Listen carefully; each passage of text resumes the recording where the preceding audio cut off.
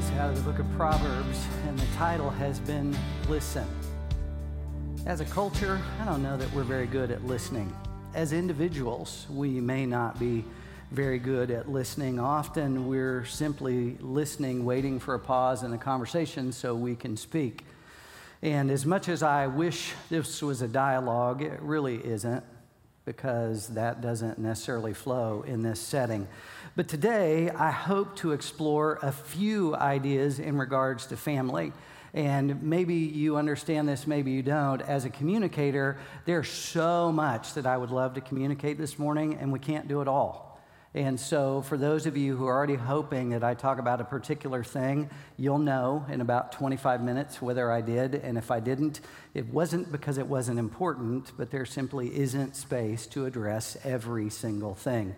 But this word family evokes a lot of images for us. Webster's, our go-to, now online rather than in print, defines family as a basic unit in society traditionally consisting of two parents raising their children. Second definition, a spouse and children. Third definition, a group of individuals living under one roof and usually under one head or a household. A group of persons of common ancestry. If you're Scottish, you might know your clan. And I did some of that research. I do not have a hidden castle in Scotland. I was kind of bummed to know that. Or a group of people united by certain convictions or a common affiliation. That would potentially describe us as the body of Christ that calls South Rock home. But for some of us in this room, the word family is a rich, meaningful word. Todd referenced that of memories with grandparents and laughter and traditions and all of the things that might go along with that. For some, families like, meh, they're okay. They're not bad people. Did you see the meme the other day? Our internet went down. I spent 3 hours with my family. They seem like nice people. Some of us might get that. And for some, this idea of family is really painful, really uncomfortable, because there was brokenness and tragedy in your family experience. But when it comes to family, each of us wear a label: son, daughter, mother, father, brother, sister, all of those things. And so it gives us a particular lens when we think about this concept of family. But might we agree this morning is family is not always as God intends it to be. So Proverbs encourages us to listen, and as Andy has reminded us, it is not a book of promises, it's a book of insights and reminders and wisdom. And so Proverbs 1:8, our scriptures this morning are not going to be on the screen, because in full disclosure, I finished this out yesterday morning about 11 a.m., and there was not enough time to put that on our tech people. So that is totally me, no hate mail to the tech folks, okay? Proverbs 1:8. The author at this point is writing to his son, and he says, "Listen, my son, to your father's instruction. Do not forsake your mother's teachings." Now, I think it's important that we understand with that counsel is the understanding that it be foundationed on the truth of God's word and its counsel. So when we're told to listen to our father and our mother, that's in this arena or this ballpark of what is true dependent upon God's word. Because some of us might have had an experience growing up where our mother or father gave us some really bad advice or some really dangerous counsel that might even be considered sin. So let's not lump that all together in this. But as we hear counsel based on the Word of God, the author of Proverbs goes on in chapter 2, verses 5 and 6, "Then you will understand the fear of the Lord and find the knowledge of God. For the Lord gives wisdom, from his mouth comes knowledge and understanding."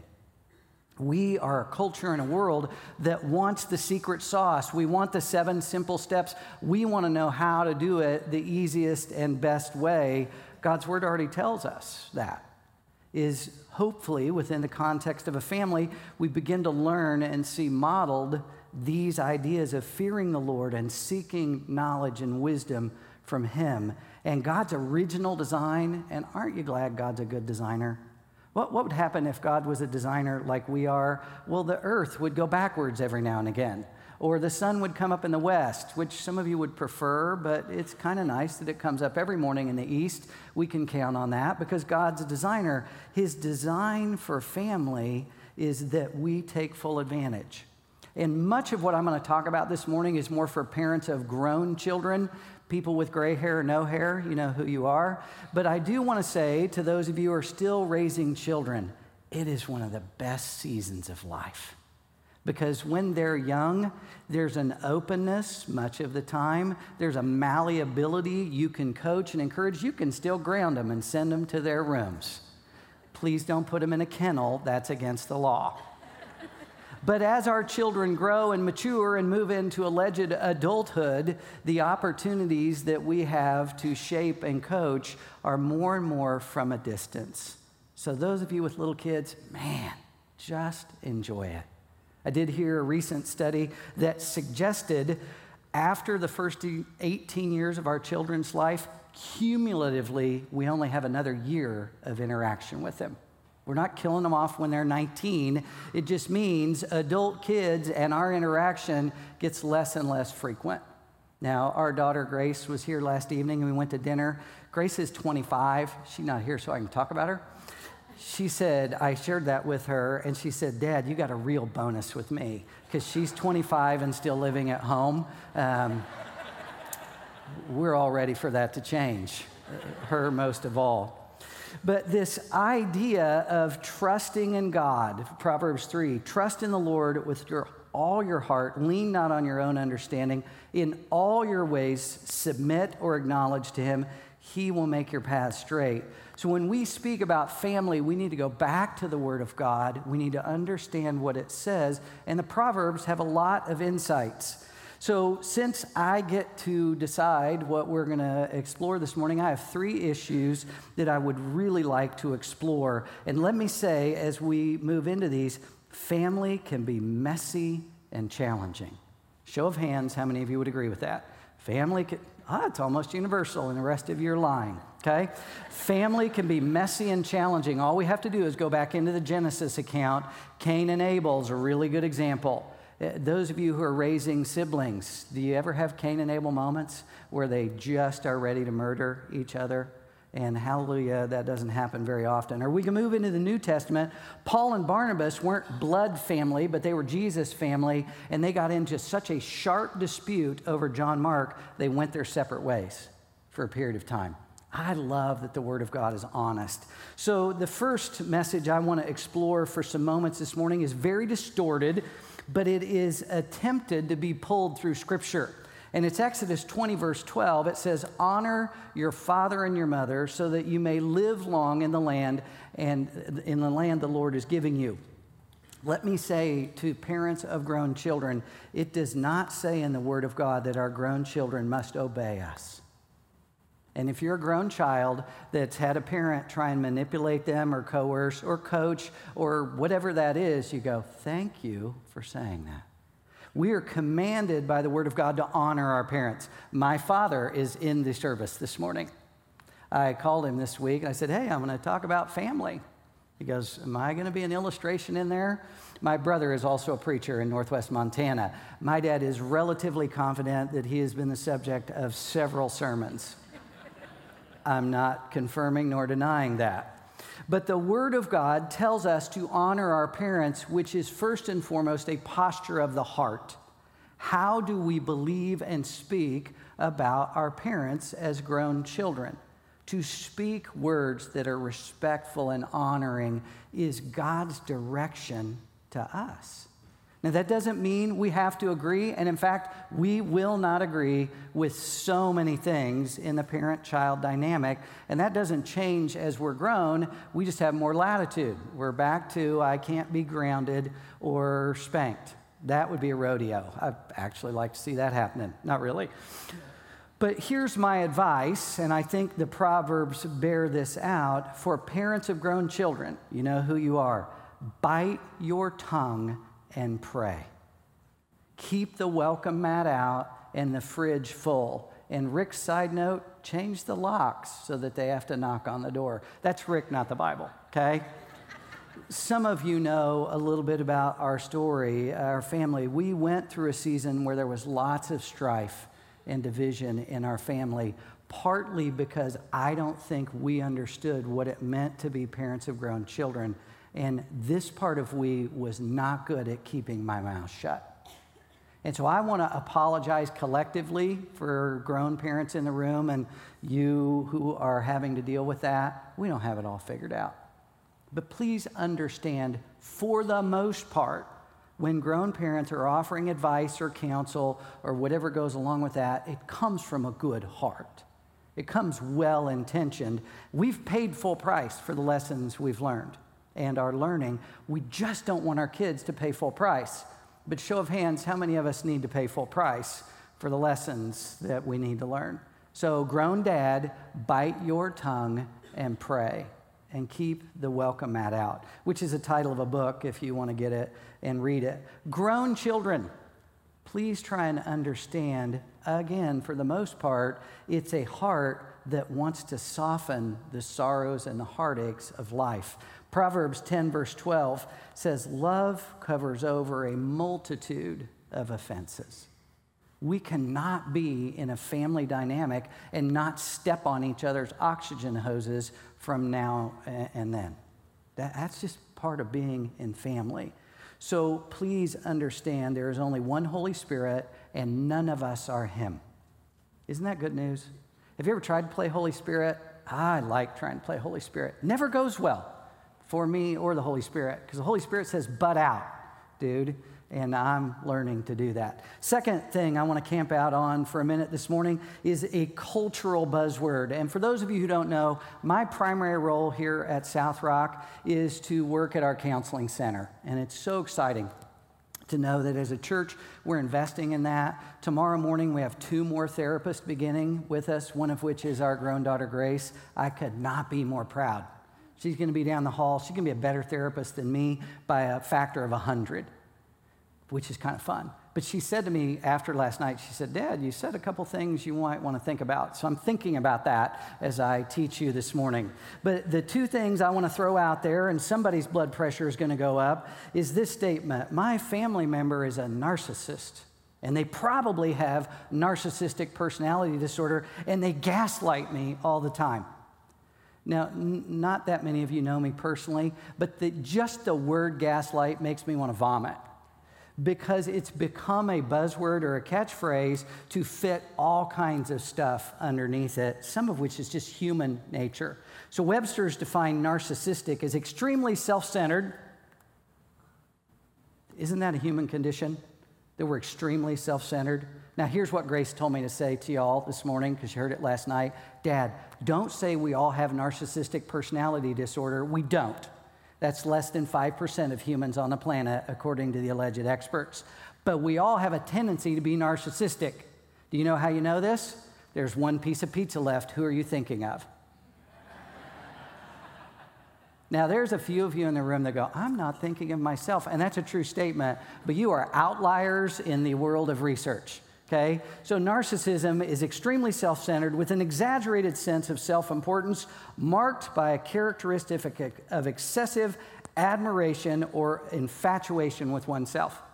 We've all had these moments. We all will have these moments until Jesus calls us home.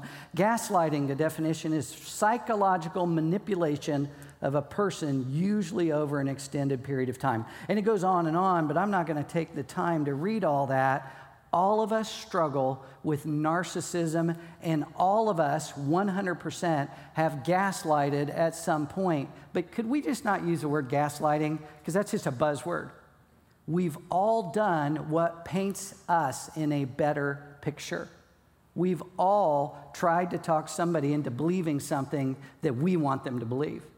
Now, if you are the exception, I'll meet you at the doors over there, and you can tell me I'm wrong, and somebody in this room is. You've not struggled with that at all. But the vast majority of us have struggled with this, and we use shame and guilt. I'll give you an example. Grown parents of children. I have done this. I have repented to my grown children. I am repenting publicly. I will not buy you lunch on Sunday morning unless you go to church. Now, if you've ever said that, don't feel shame and guilt. That's not the work of God. My hope is there's a measure of conviction in there, because in that space, I'm trying to play Holy Spirit. And how many Holy Spirits are there? One. My grown children's relationship with God is between them and God. Now, do I want to coach and encourage and nurture and occasionally kick them in the seat? 100%. But there's a risk inherent in that. And so we need to be cautious that we don't have any internal view that I'm better than anybody else. Proverbs 26:12 says, someone wise in their own eyes, there is more hope for a fool. Arrogance has no place in the body of Christ. And contempt is one of the ways we see arrogance. Do you know how you feel contempt towards someone? They say or do something and you roll your eyes. Does anybody ever roll their eyes? Everybody in this room has probably done that at some point. I did not yell at my wife, but to her the other day. She was saying something, and I said from the other room, I am rolling my eyes at you. And as long as that's funny and a joke, it's not a big deal. But it gets worse, and it gets toxic, and it'll kill families and marriages. The antidote to contempt or arrogance is humility. We all stand before a living God. We all stand before a living God, and God doesn't do shame. It's not in his vocabulary. Romans 8 tells us there's no condemnation for those who are in Christ. Condemnation's a Bible-y word for shame. Please don't do that, and please not within a family context ever. Proverbs 15:1, this one maybe ought to be on the fridge. A gentle answer turns away wrath, but a harsh word stirs up anger. Third area that I want to spend some moments on, this is another one that will probably raise some blood pressure or make you roll your eyes. Here's the word. Are you ready? Boundaries. Years ago, Henry Cloud and John Townsend wrote the book Boundaries. Probably more than many books in the world of faith and Jesus. That book has impacted a lot of people. It's also been misused. It's also been manipulated. Are there times when a boundary is absolutely critical and healthy? Yes, 100%, if that boundary is in line with God's word and God's heart. So within all of our lives, there may be people that we've said, you don't get to be very close to me because you're poisonous or toxic. That's another one of those you go, okay? Our world is toxic. Relationships can be toxic, but boundaries, the danger, gang, is they get manipulated. I don't like your politics, so I don't want to talk to you. Does that make sense? That we misuse boundaries. There's some great boundaries we ought to have. If somebody comes over and vomits in your living room every time they come, one, they need to go to the doctor. But two, it's okay to say, if you're going to keep vomiting in my living room, I'm not going to welcome you into my living room. That's an okay boundary. But we got to check in here that that's not out of hate or bitterness or resentment, because who suffers with hate, bitterness, and resentment? Us, first and foremost. Don't drink poison and hope they'll die. That does not work that way. So boundaries means we do what's wise. Scripture, Proverbs, talks a lot about wisdom. Don't manipulate your grown kids. You can't come to lunch if you didn't go to church, or if you don't believe exactly what I believe. Nathan, my son, sits in the drum cage some Sunday mornings. I texted him this week. I said, hey, I'm talking about family. What should I say? Those of you who know Nathan, who may be listening right now, that is a loaded question. Would you like to know what his answer was? He said, we don't have to agree on everything. Now, wouldn't I love it if we agreed on the big things? Yeah. But I am not his Holy Spirit. And every time I try and be his Holy Spirit, it's a collision for both of us. And somebody in this room knows the pain of having tried to be the Holy Spirit, and that relationship is currently fractured. And it's not just a boundary, it's a wall with alligators around it. That's a dangerous place to be. So Healthy boundaries in family are based out of healthy views, and they need to flow out of humility. Jesus modeled boundaries for us, gang. Is that in Mark chapter 3, Jesus is teaching, the house is crowded. His mom and his brothers, for those of you who are Catholic, that's a readjustment. Jesus had half-brothers and at least 2 sisters, history tells us. They show up outside the house, and it's so crowded they can't get in, so they send a message in. Jesus wasn't being shady. When he said, who are my mother, or who is my mother, who are my brothers, he was simply pointing out that there's more going on, and he wasn't going to deviate from God's plan because they had a different plan. It wasn't mean. It wasn't snarky. It was just, I'm staying on mission. We need to stay on mission. Proverbs 4:26, give careful thought to the paths for your feet and be steadfast in all your ways. So give careful thought and prayer to boundaries that are God-honoring, not just serving your agenda. So we're going to spend just a few minutes on bottom line statements. And bottom line is the way my brain works. If you've ever studied Enneagram's a personality inventory. It's not the gospel. Don't anybody have a heart attack. It's just a good lens. And on an Enneagram, I'm a 3. 3s are achievers. 3s want to get stuff done. Well, the problem with get stuff done is you can run over people. And whatever your number is not better than anybody else's number. It's just different. Thank you, God, that we're all different. But bottom line, God designed family. Hallelujah. It's his idea. But from the get-go, it was a mess. Adam and Eve, how long were they in the Garden of Eden before sin? We don't know. What if it was 500 years?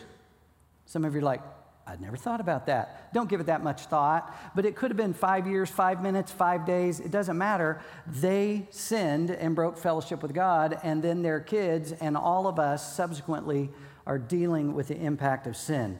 Proverbs 3:33, the Lord blesses the home of the righteous.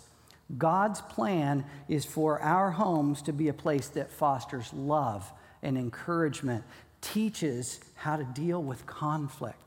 Unless they've changed the curriculum in high school or college, there are no good classes on how to have healthy conflict. I love research because research teaches me things I haven't lived long enough to know. 69% of our marital problems are perpetual, according to the alleged experts. They're never going away because we're always going to have our point of view. But if we can find a place in the middle where all of those points of view come together, it's a much more harmonious place. And sometimes it's as simple as pineapple on pizza or not. Apparently, that's a big debate.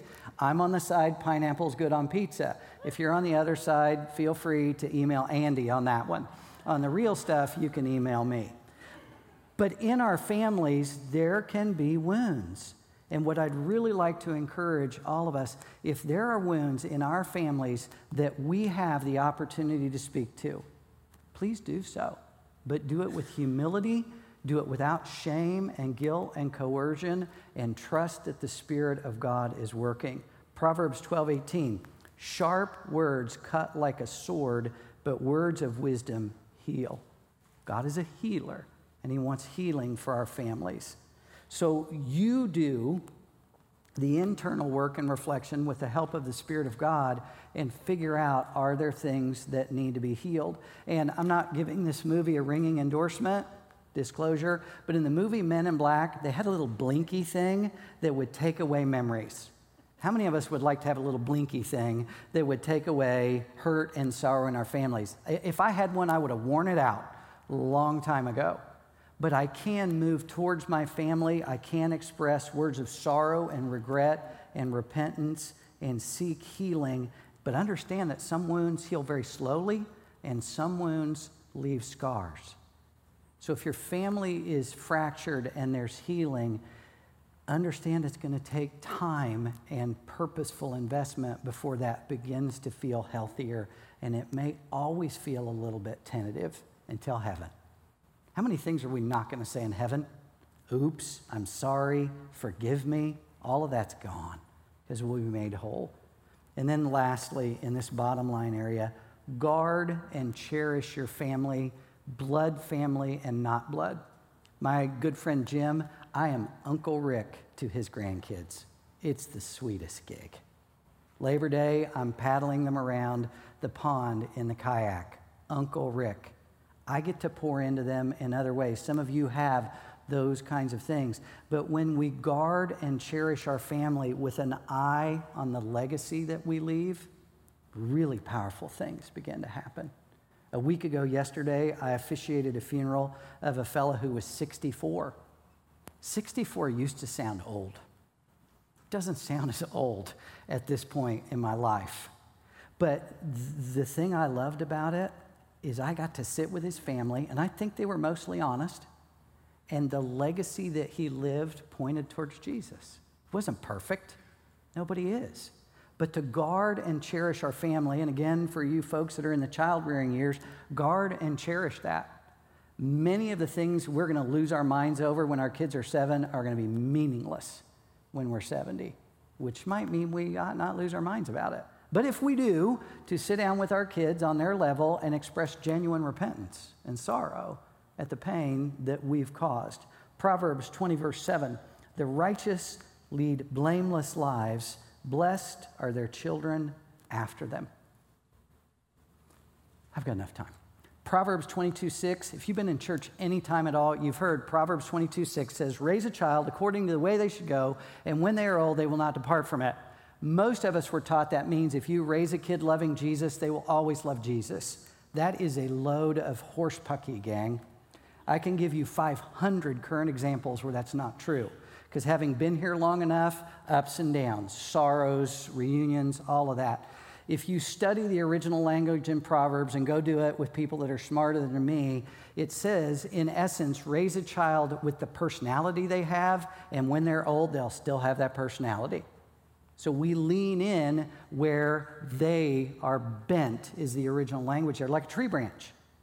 So for us to cherish our family means if you've got 3 kids or 13 kids, they're all different.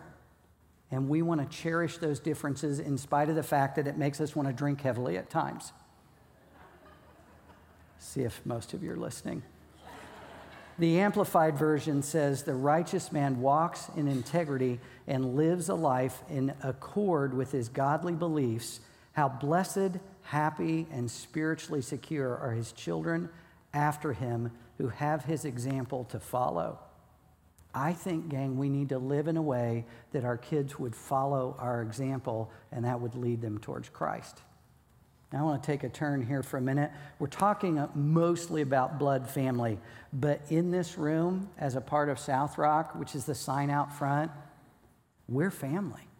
And that means we're going to get on each other's nerves, we're going to hurt, we're going to disappoint one another. But the really good news is next Sunday, the family of God that calls South Rock Christian Church home is going to be in High Park as a family for the glory of God. There's a video that you're going to watch, and then don't gather your stuff up. We're not done yet. I've got about 90 seconds after the video. Go ahead.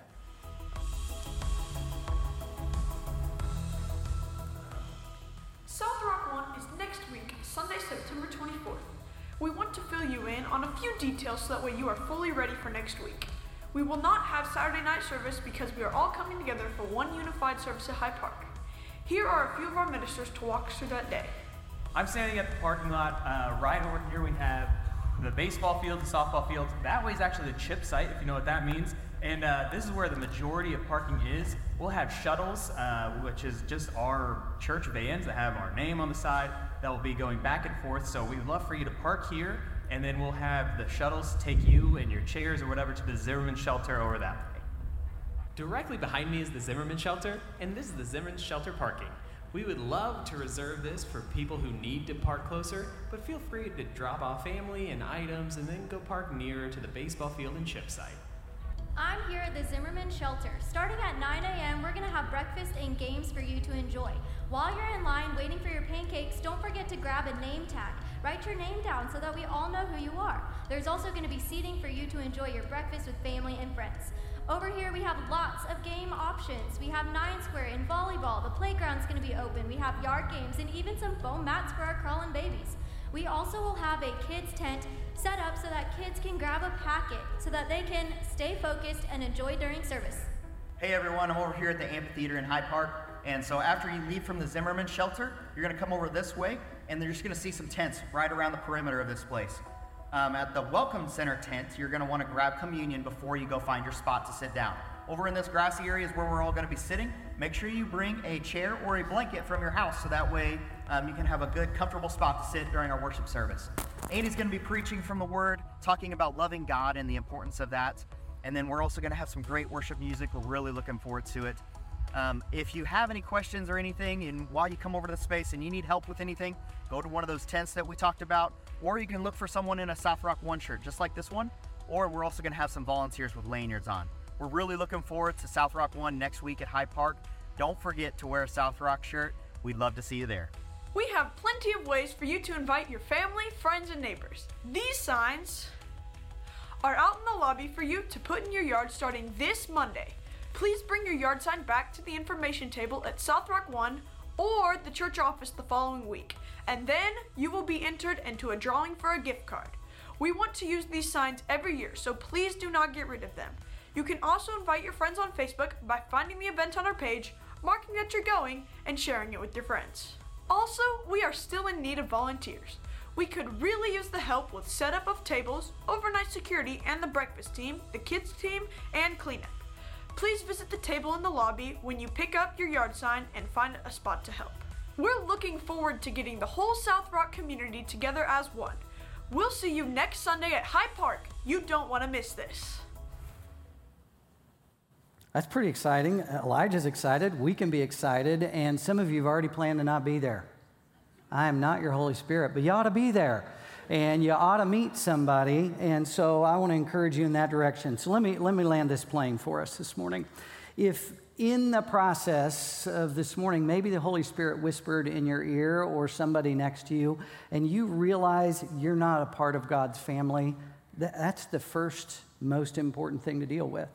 To my left, over here in the prayer room, is there some folks just like the rest of us. They don't have it all figured out, but they want to encourage you in that path of knowing without a shadow of a doubt that you know Jesus personally and that he knows you.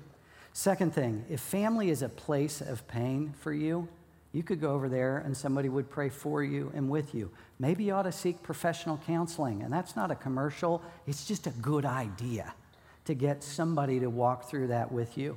Now, here's my last one. I forgot to say this last night. I have to apologize Saturday night. If family is awesome for you, why don't we use social media for that? Blow up social media. I love my family. Don't be guilty, shamey in there, but I love my family and I value them. And then an unbelieving world might look at God's people celebrating family, and they might want a part of that. Does that make sense? So since I'm standing up here, I get to decide how we finish this morning. And you know, if you've been here when I preach, I want you to meet each other. And I know some of you would rather go to the dentist without Novocaine. I tried to pull a tooth on my own. I get it, okay? I am seeking counseling.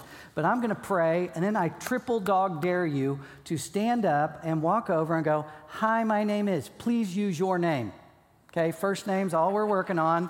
At men's retreat, we had some guys to use not their names and they know who they are, okay? So I'm going to pray. You're going to stand up in spite of all of the anxiety in you and hold out your hand and go, "My name is," and then when they tell you your name, use it back to them, and then you'll remember next Sunday at South Rock 1 when you go, "Hi, Kelly." I can see Kelly. There, I know Kelly. I cheated. I'm going to try and meet somebody that I don't know. So I'm praying, you're meeting people, and then get on with the rest of the day. God, thank you for placing us in this setting where we can be reminded of how you design family. Help us to lean in the directions that bring about the family that you want for us. And God, where there's pain and sorrow, we pray for your healing. And we pray for this family of South Rock, that we would be the people you want us to be, and that the world around us would see that. We're so thankful, God, for your word and how it teaches and informs our lives. We pray these things in your name. Amen.